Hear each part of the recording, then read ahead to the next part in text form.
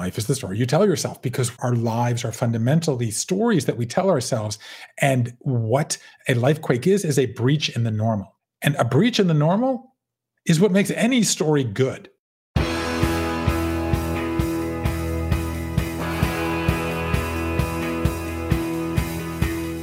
Welcome to The One You Feed.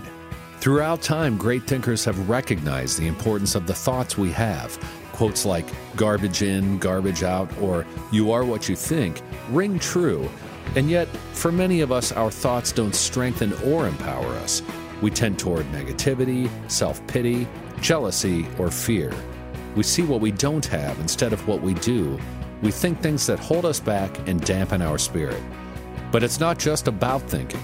Our actions matter. It takes conscious, consistent, and creative effort to make a life worth living. This podcast is about how other people keep themselves moving in the right direction, how they feed their good wolf.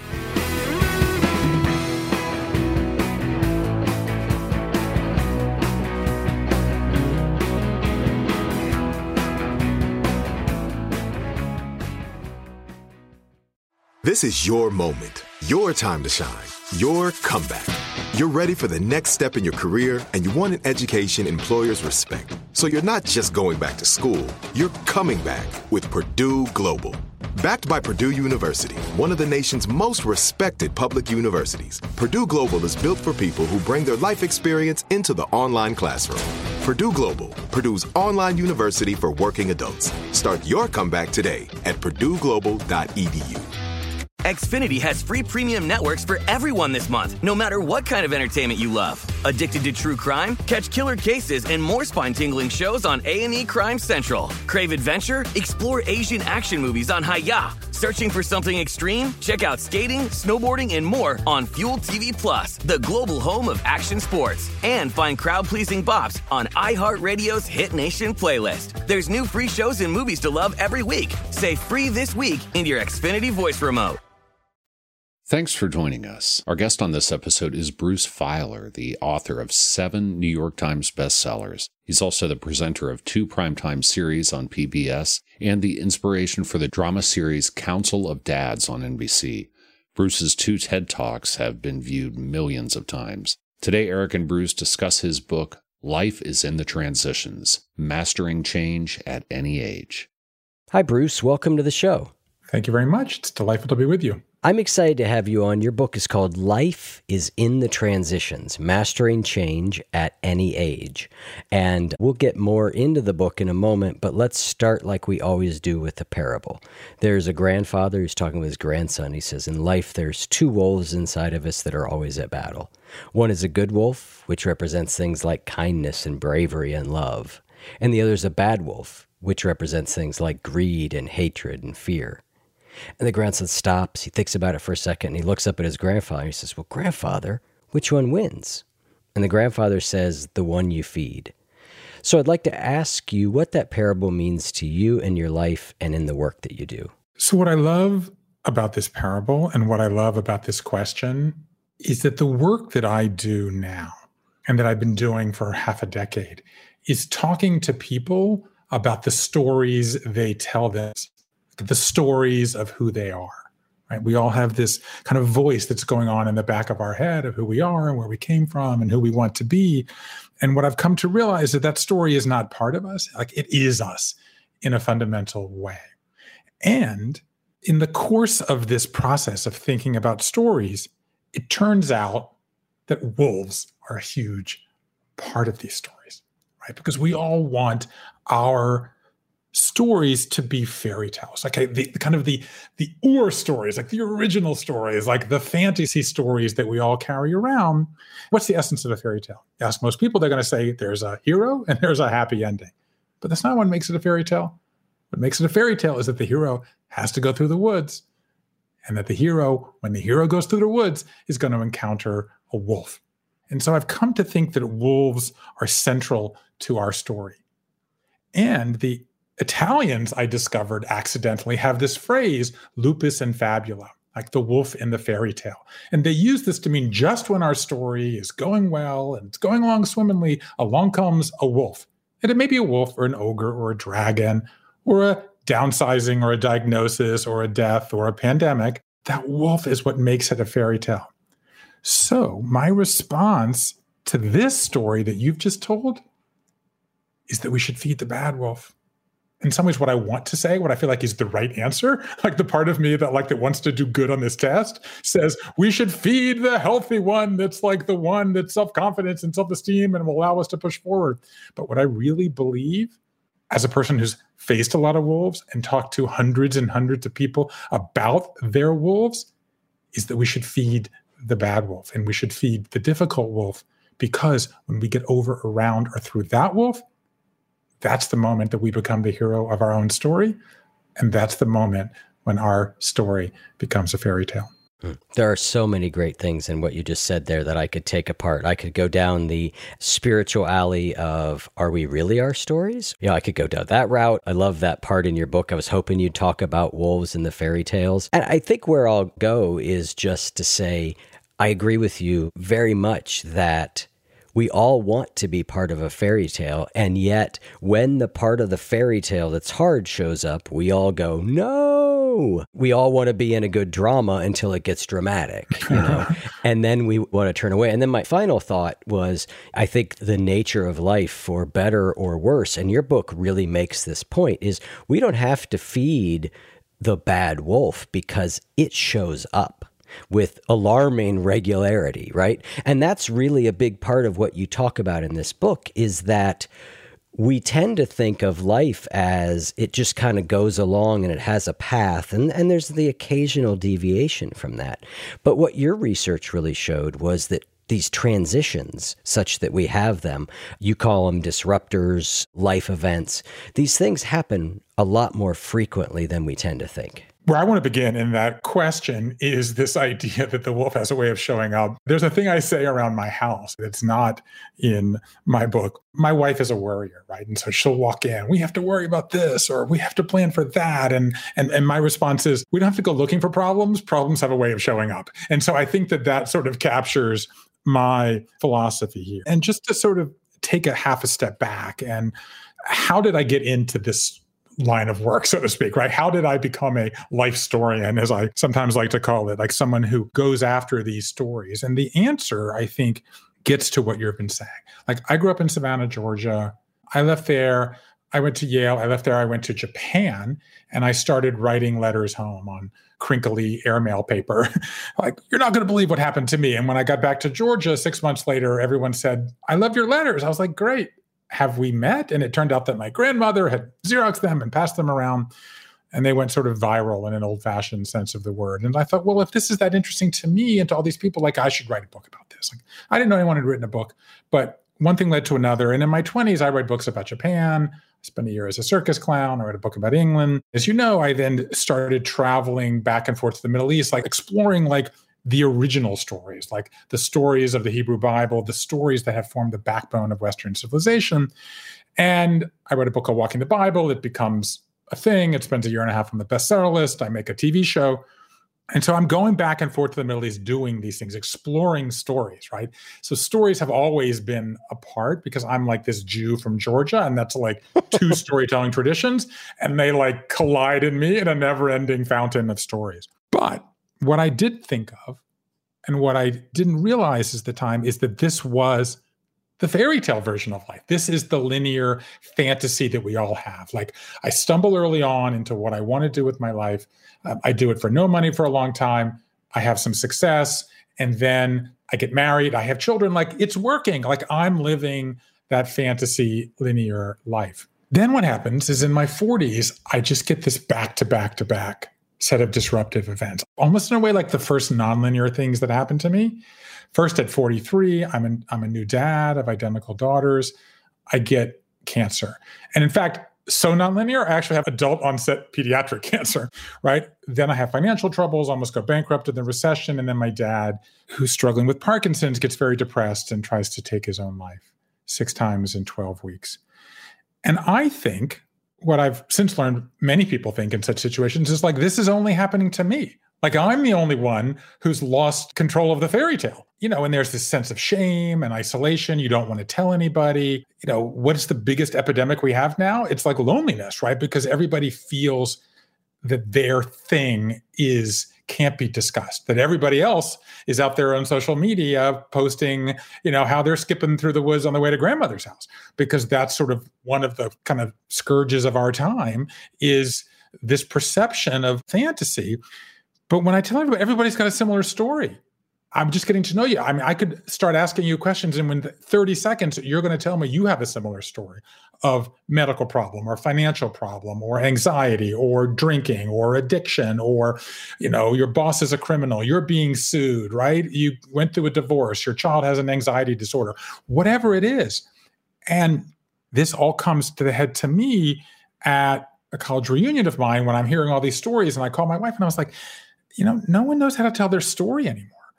So to your question of is our life really a story? I think yes, because what I realized was no one knew how to tell it. And so the point I want to make before we get into some of what happened is I didn't go looking for linearity or nonlinearity or disruptors or life quakes or transition. None of this. I just went into this whole thing with a simple question of how can I help people figure out how to tell their story, which is why I went collecting stories. It became hundreds in all 50 states, and people lost limbs and homes and changed careers and genders and all of this kind of stuff. And then I spent a year coding these stories, and that's where I discovered in the stories themselves this pattern. And the pattern was a hastening, quickening, alarmingly fast pace of change that we're all dealing with. Yep. Thank you for putting that all in context. What happened to you in your 40s is amazing. And I agree that I think we don't talk about these things that much. I often say that it's one of the things I like about Buddhism so much is I think it points us to the fact of this is the way life is, not the modern version that says, everything should go along smoothly. Buddhism sort of starts from a position of, things don't go well a lot of the time. That's reality. And I think that's a useful starting point. And I think that's a lot of what you're trying to say in the book is, hey, this happens a lot more than you think it will. I think that what's interesting in your bringing up Buddhism is that Buddhism offers a different shape of life, a shape of cycles and circles and repeating certain patterns over and over again. And what's interesting about that is that that's not all religions. So Western religions, right, starting with Judaism and Christianity and Islam, are offering essentially a linear construct.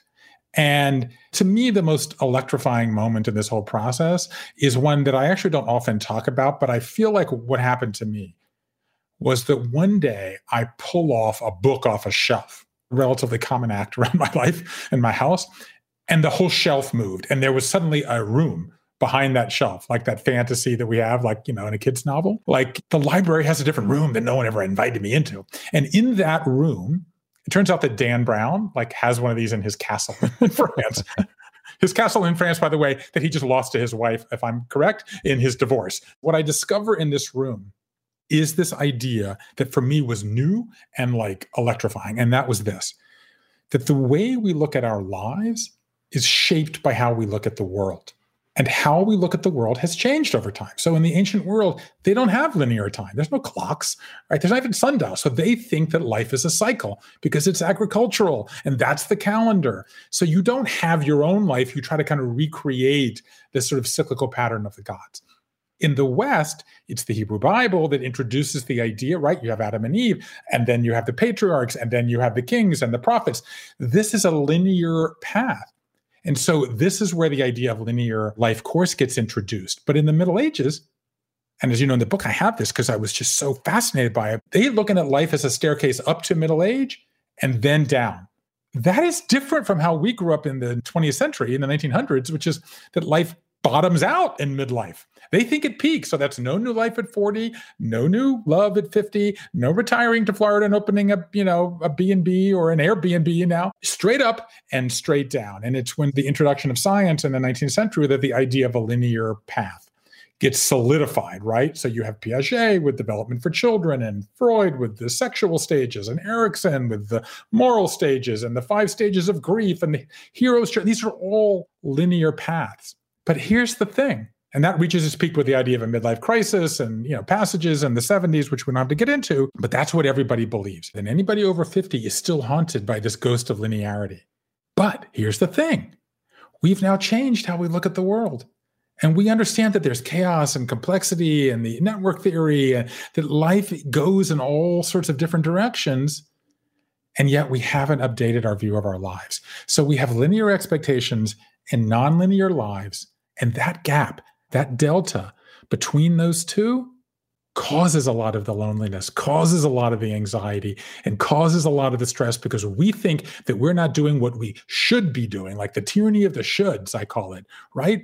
But the truth is, everybody else is living the same life. And by being willing to talk about this and go out with it, I think this can address a lot of the kind of the core dissatisfaction and unhappiness that plagues so many of us today.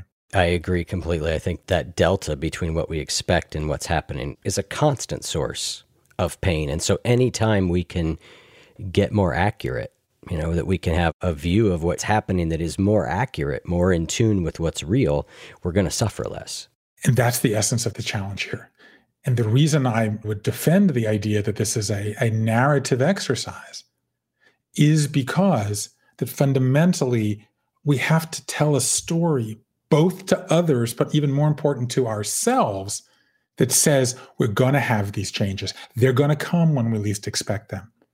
And I actually think, in an odd way, for all of its pain and death and destruction and loss of economic life and loss of social connection and all of the lifestyle events that were lost, the pandemic, if there is a silver lining, so to speak, it is that it is a blunt force reminder that we cannot control our lives, and that these events happen whenever they happen. If you're between 39 and 44 and a half, which is the original, window of the midlife crisis, congratulations. The pandemic is giving you a midlife crisis.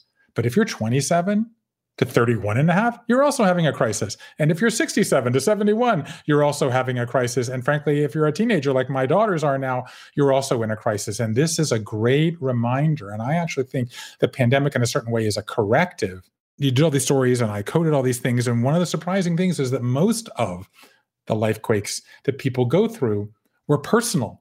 It was a very small number of them that were collective. And there's this line, as a writer, I would say it's a throwaway line in my book where I say, if I had done these conversations a century ago when we had 2 world wars and depression and civil rights and women's rights, right, that many more people would have had collective involuntary life quakes. But we don't do that anymore. Well, guess what? We're all in a collective involuntary life quake. And in an odd way, I actually think that that's going to not only connect us, but give us a certain amount of empathy. Because I can just look into your eyes as I'm meeting you on a Zoom call, as I pass you on the street, even if I can't see your mouth with a Zoom, and I'm looking into your eyes and I know that you're suffering from something. Everybody that's listening to us right now stayed up late last night or sat with a cup of coffee and stared out the window this morning and is dealing with some life quake. That's the reality. The difference is yours is different from mine, is different from hers, is different from his. And then that leads in some ways to what is the big revelation of this project, which is it turns out that the toolkit is much more similar than I would have expected when I set out.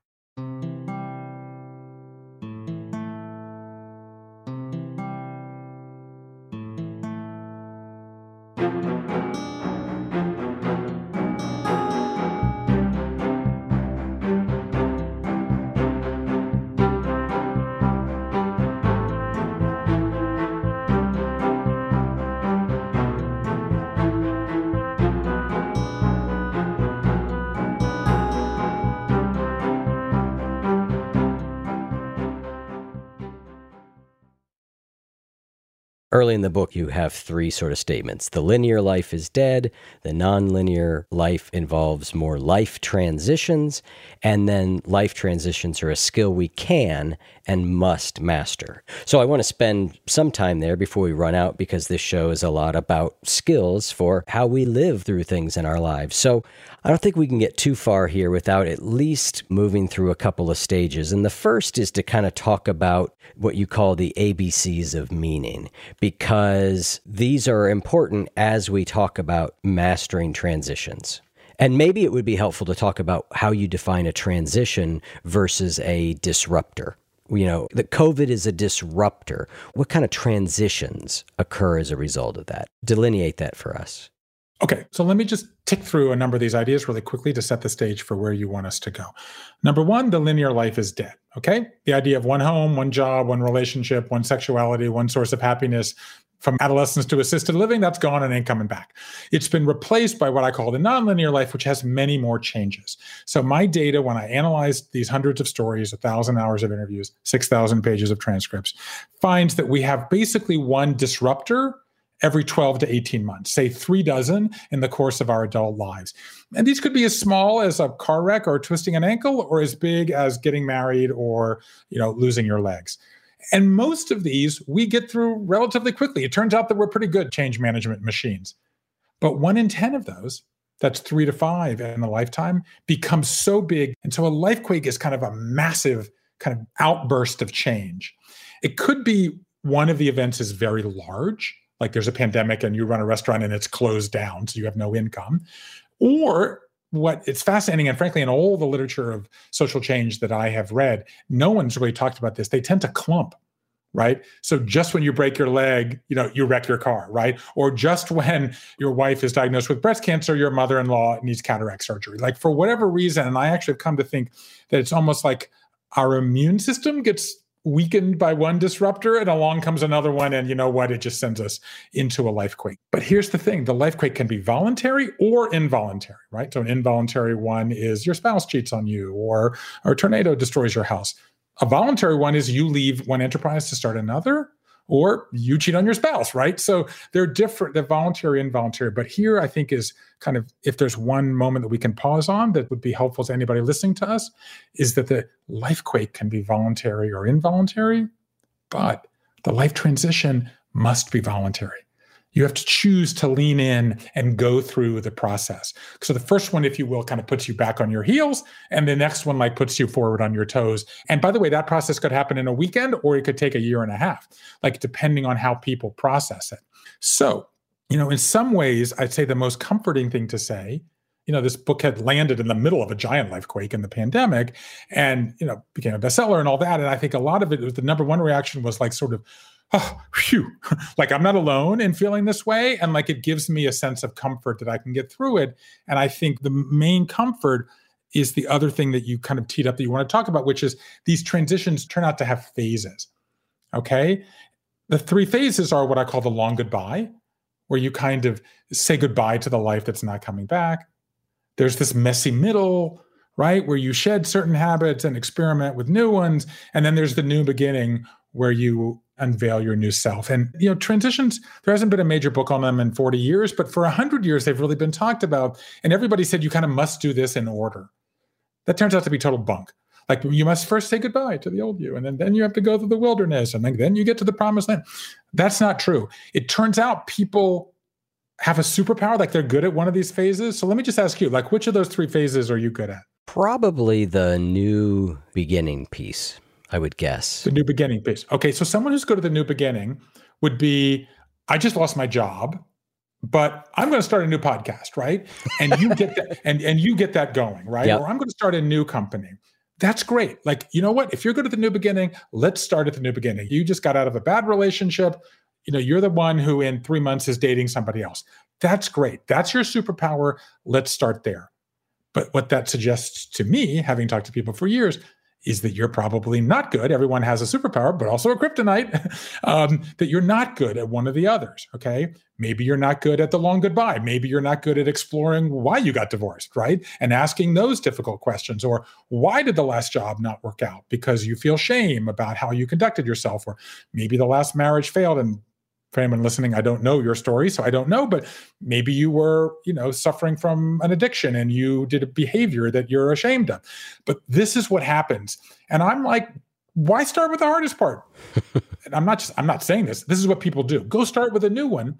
But if you want it to be successful, you're going to have to go out. Everybody knows that the next relationship is not going to be successful until you deal with the issues of what happened in the last relationship. And that's true of anything, a new job. But it's also true, a good example of this is the pandemic. When the pandemic hits, I think we all thought, you know what? I'll sit inside for 6 weeks. I'll bake some sourdough. I'll Zoom with my friends, and then we'll go back to normal. It was about 6 months in before everyone realized, you know what? We're not going back to normal. and that's the problem with resilience as a metaphor, because resilience is about a spring. Like you bounce forward and you bounce back. No, some people usually you bounce sideways or forwards or a new direction entirely. So I think that the long goodbye is hard and it's emotional and it's difficult. That's why it's called the long goodbye, because it takes a long time. But that doesn't mean you can't be making progress on your transition, because you can be experimenting with new you, or you can be getting in a new relationship, or you can start a new company, or you can begin to imagine what your life is like after you've lost your legs that you just had to get amputated because you had an accident. So it can work, but it's like life is nonlinear and the transitions themselves are nonlinear. So let's describe them real quick. The new beginning's kind of obvious, but what's happening during the long goodbye? So this gets to the tools. And yeah, we don't have time to go into all of them, but to say there are 3 stages and there are these kind of 7 tools, and they are kind of vaguely associated with the stages, all but one of them. So the long goodbye involves, number 1, accepting that this is an emotional experience and that you are emotional about it. I mean, pick any transition that you went through, professional or personal in your life or medical. Like, what's the biggest emotion that you struggled with in that transition? Failure. The feeling of failure. And that's a fear of failure, or that's disappointment that you failed? Disappointment. Okay, so that's interesting to me. So the number 1 people say is fear. Okay, I won't be able to get through it. I won't be able to live without that person. I won't be able to pay my bills. Okay, my new enterprise will not succeed. So fear is the number 1 emotion. The second is what you said. It's kind of sadness. Like, I'm sad that my marriage didn't work out, or I'm sad that job didn't work out, or I'm just sad that I have cancer and I have to go through this treatment, or that I lost a loved one. Number 3, I sort of alluded to this earlier, which is a bit of a surprise to me, was shame.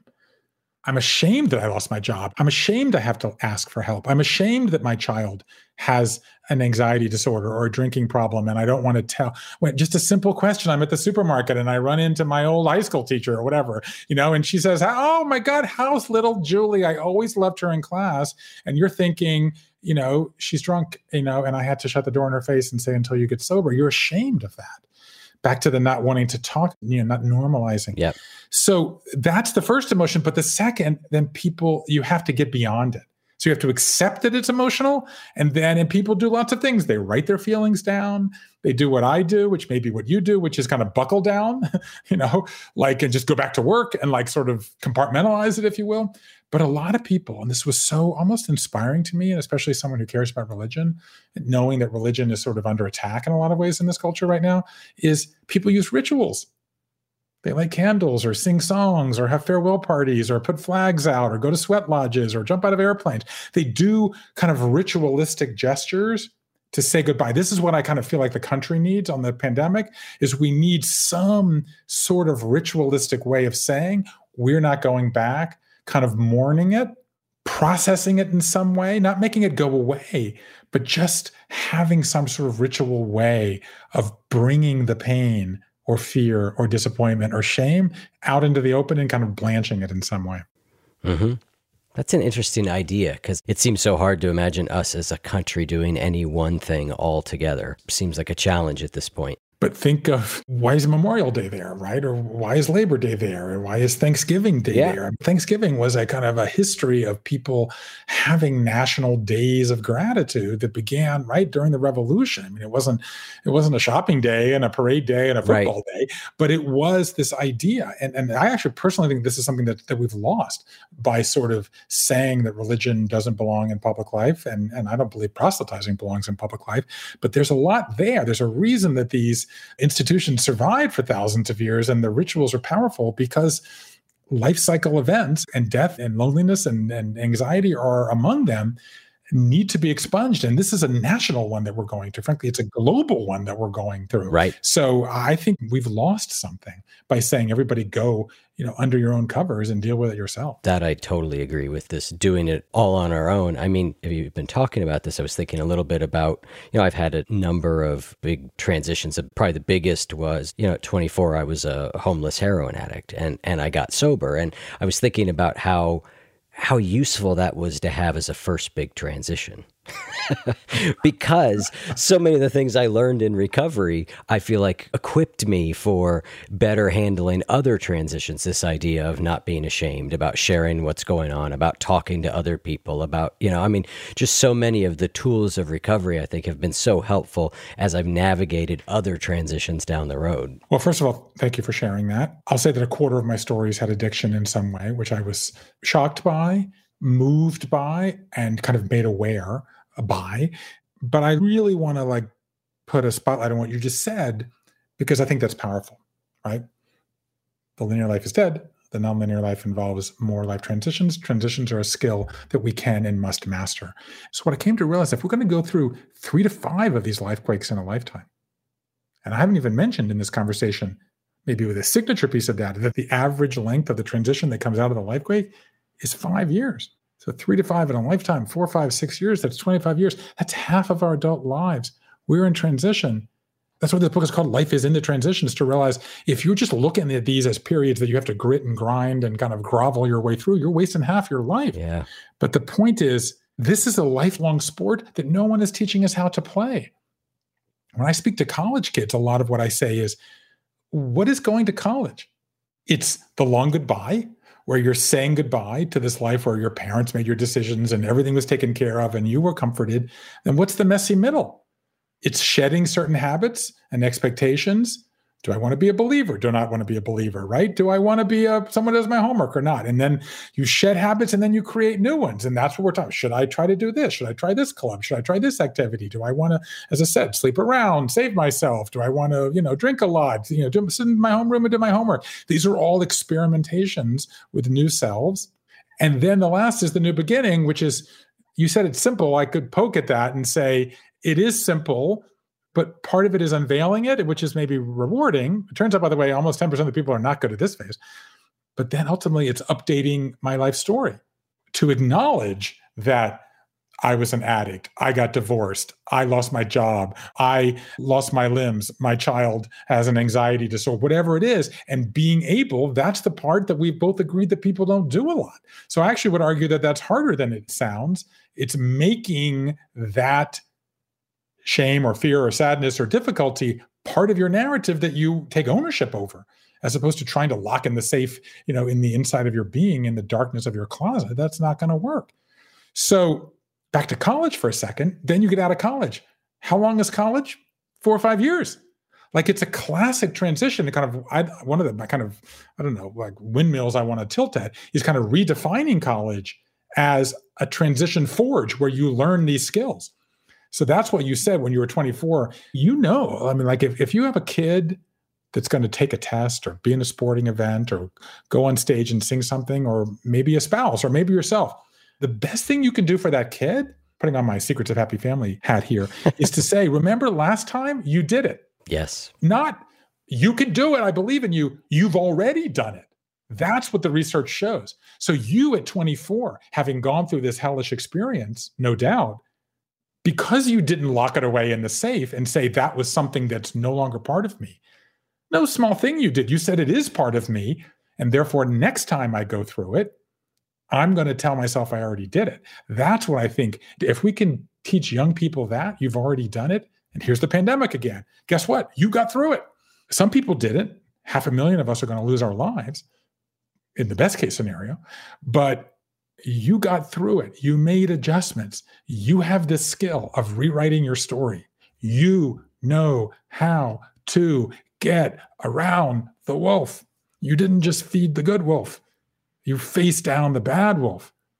And damn it, that means you could do it again. I could not agree more that is one of the most fundamental and helpful things to be able to do for ourselves or to do for other people, is to be able to say, You know how to do this. You've done it before. Think of all the things you've gone through and overcome. It's such a powerful way to remind us of our ability to handle this stuff. And I think a key of it is to normalize the nonlinearity of it. Yep. I know it sounds abstract, but to say, I had an addiction problem at 24. I had a cancer at 43. I almost went bankrupt as a multiple times New York Times bestselling author. Yeah. My dad tried to kill himself 6 times after an incredibly successful career building houses in Georgia.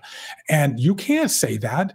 No, we must say that. Yes. We must say that. We must say we've all got wolves.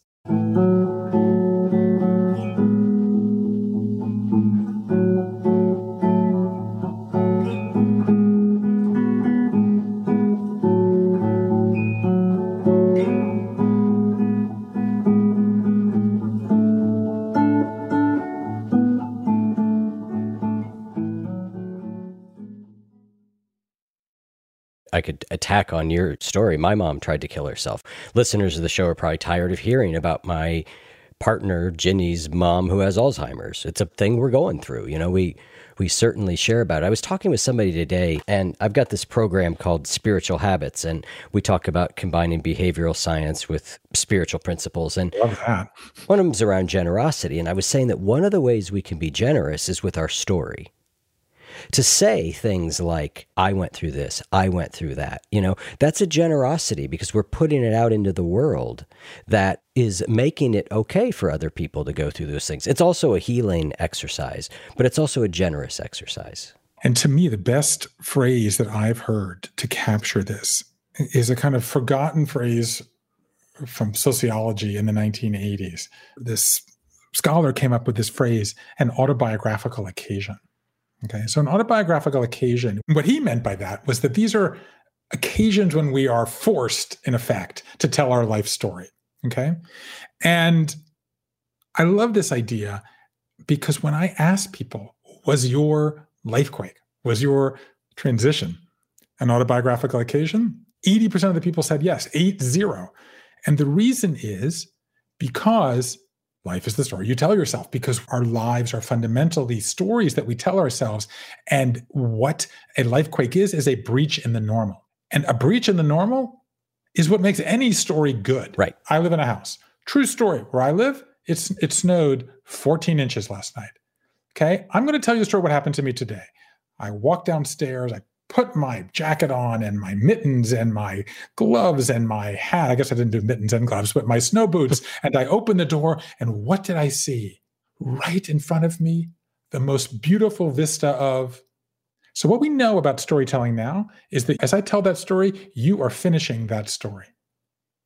So what you see in front of me, you know I'm going to say. I'm now going to tell the story again. It snowed. I went downstairs. I put on my jacket, my mittens, my hat. I walked out, my boots. I walked out the store, and there in front of me, right in front, was this beautiful mountain of donuts.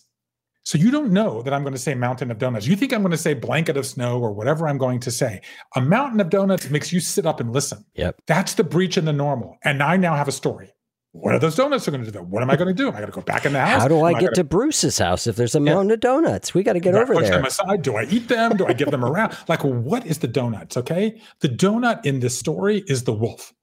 Okay. The donut is the downsizing or the death or the addiction or the tornado or the pandemic. That's the donut in the story. So it is a breach in the normal.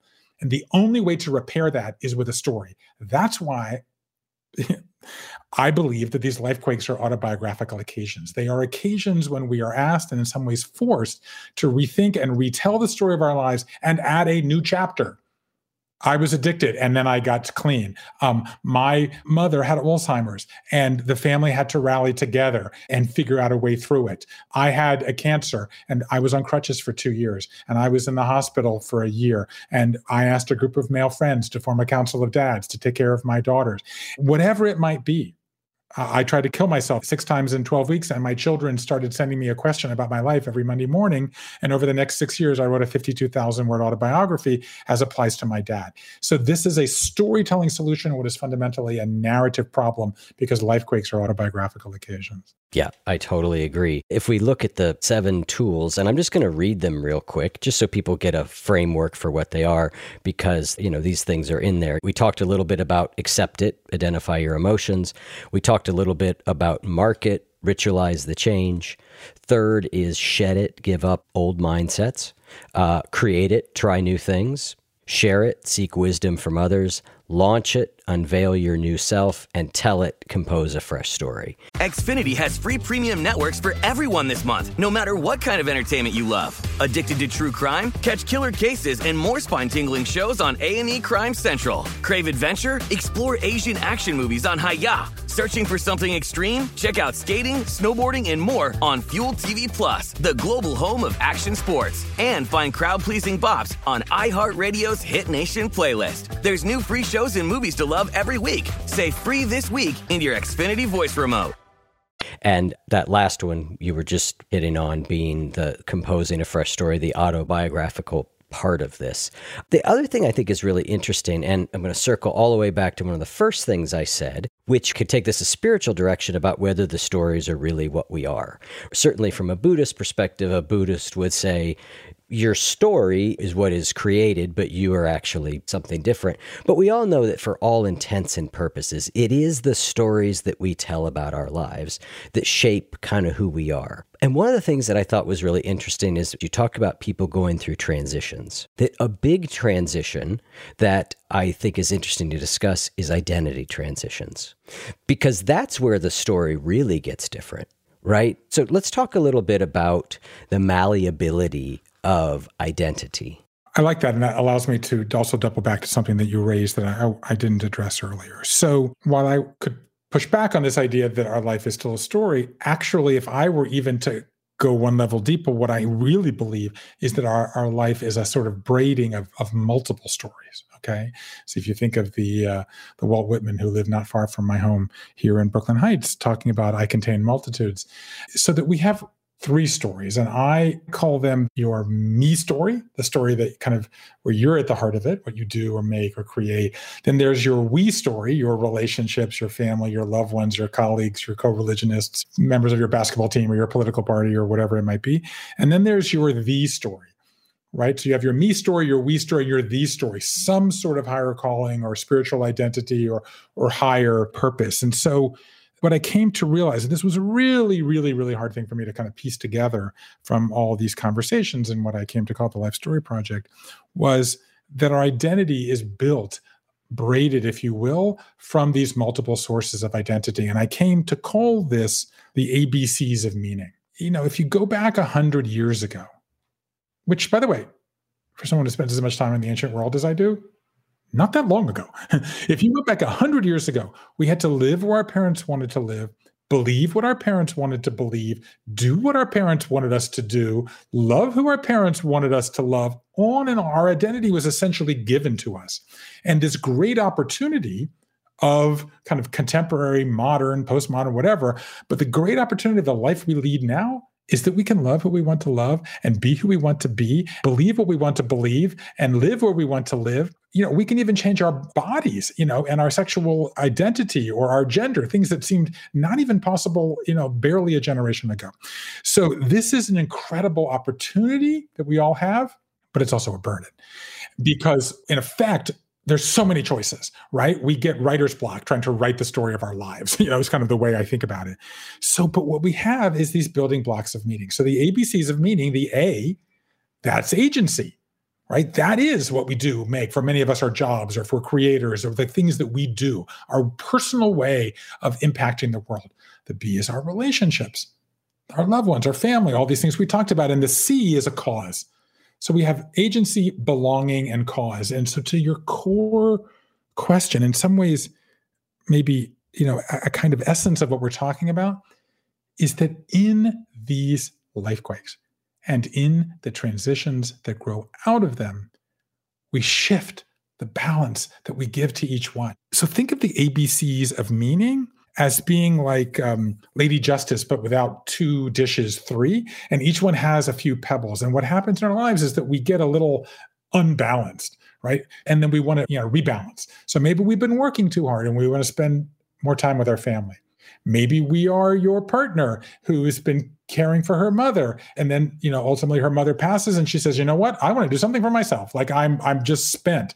I've been raising my children and I need to do something for myself. Or maybe we've been giving back, right? My wife starts an organization that supports entrepreneurs in 50 countries around the world. Like she gives and gives and gives. Maybe one day she burns out and says, you know what? I want to spend more time with my family, or I want to do something for myself. So what happens is that I call this shape shifting. It's like in these transitions, we rethink. Why? Because we have a pause. That's what a rupture in the normal means. Okay, guess what? I've just been buried under a mound of donuts. It's going to take me a while to dig out. And while digging out, I'm going to rethink. Am I really doing what I want to do? Am I being how I want to be? Am I spending my time the way I want to spend my time? Or is now the occasion? I didn't seek it out. Or maybe even I did seek it out. Or I want to rethink, which part of my identity do I want to emphasize now? And here's the main thing I want to say. It's not a forever choice. That myth that if you're working and you take time off to raise your children, you can't get back in the workplace, that died in the 70s. It really, really did. The idea that this startup failed and you're never going to find another job, you can't go, that's just not how we live now. That's the gift of the nonlinear life. Get on and off the treadmill whenever you want, because there ain't no treadmill, and no one's keeping score because everybody else has got a wolf or a stack of donuts that they're struggling with too. Yeah, I love that. And I think it's interesting because if you search deeply into the literature on deep spiritual transformation, right? Often the most clear cause is, like we've said, some sort of life quake, seen over and over and over again as a very likely route to deep transformation is when everything blows up, And so that's both the good news and the bad news of what you're saying. Hey, there's a lot more blowing up going on than we thought, so that's the bad news if we don't like that. But the good news is it offers us multiple opportunities to really reassess who we are, what matters, what do we want to do, and move forward from a new place. And look at the oldest stories that have survived the longest. Look at the Hebrew Bible. Where are the moments of breakthrough? Abraham leaving his father's house and going down to the promised land. The Israelites leaving Egypt and going into the desert. The Jerusalemites leaving Jerusalem by the rivers of Babylon. That's the moments of the greatest breakthroughs in the story. Jesus going into the desert, Paul on the road to Damascus, Muhammad, going out into the desert, the Buddha going to sit under the tree, okay? The Hindus going into the forest dwelling, okay? Orpheus, Jason, Hercules. I mean, you can go down and down and down. All of the great stories, the ones that have survived thousands of years, are full of wolves. And specifically, they're full of people who go out into the wilderness, into the messy middle, in my framework, have some sort of transformative experience, and then come back and share it with others. And how do they share it with others? With a story. Right. And I think that, again, I'm kind of going back to the good news in lots of transitions is because a lot of us think, well, okay, that's great, but I don't have an opportunity to go out into the desert or I go out into the wilderness. But as we sort of said earlier, the desert's going to come to you. You don't have to take both. You don't have to take, as they say, you have to take Muhammad to the mountain will come to Muhammad. You don't have to go looking for problems. Don't worry, the desert will show up at your door. Exactly. Back to that idea of like, well, you could feed the bad wolf if you want, but he's still going to show up. That's why this book is called Life is in the Transitions. Okay? It's a William James phrase from The Birth of Psychology, and the essence of it is that these are horrible, they're miserable, they're difficult, they're overwhelming, but they are also essential. They are opportunities. If I could say one thing, it would be to everybody listening to us that's in the spirit of what you just said, it's don't shield your eyes when the scary parts start, because that's when the heroes are made. And if there's one thing I learned from listening to 1,000 hours of interviews, like people who had problems, as you know, that made even your worst problems seem tame and made me grateful in the long category of miseries I'd already gotten through, that there was still a lot that I hadn't gone through, is that we all want to be and need to be and can be the hero of our own story. Well, I think that is a perfect and beautiful place to wrap this up. Bruce, thank you so much. I've really enjoyed this conversation. You and I will spend a little bit of time in a post-show conversation talking a little bit more about these ideas. Listeners, if you'd like access to that and things like weekly mini episodes and all sorts of other good stuff, you can go to oneyoufeed.net/join. Thanks again, Bruce. I really enjoyed this. Thank you. My privilege. Thank you for having me, and we'll get through this, everybody. There is wisdom out there.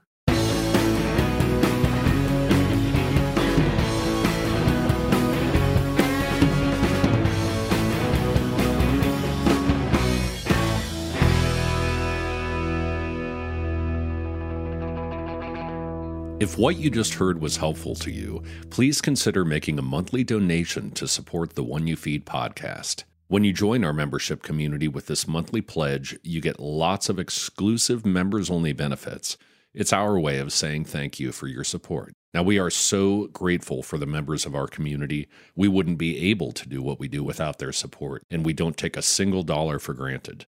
To learn more, make a donation at any level, and become a member of the One You Feed community, go to oneyoufeed.net/join. The One You Feed podcast would like to sincerely thank our sponsors for supporting the show.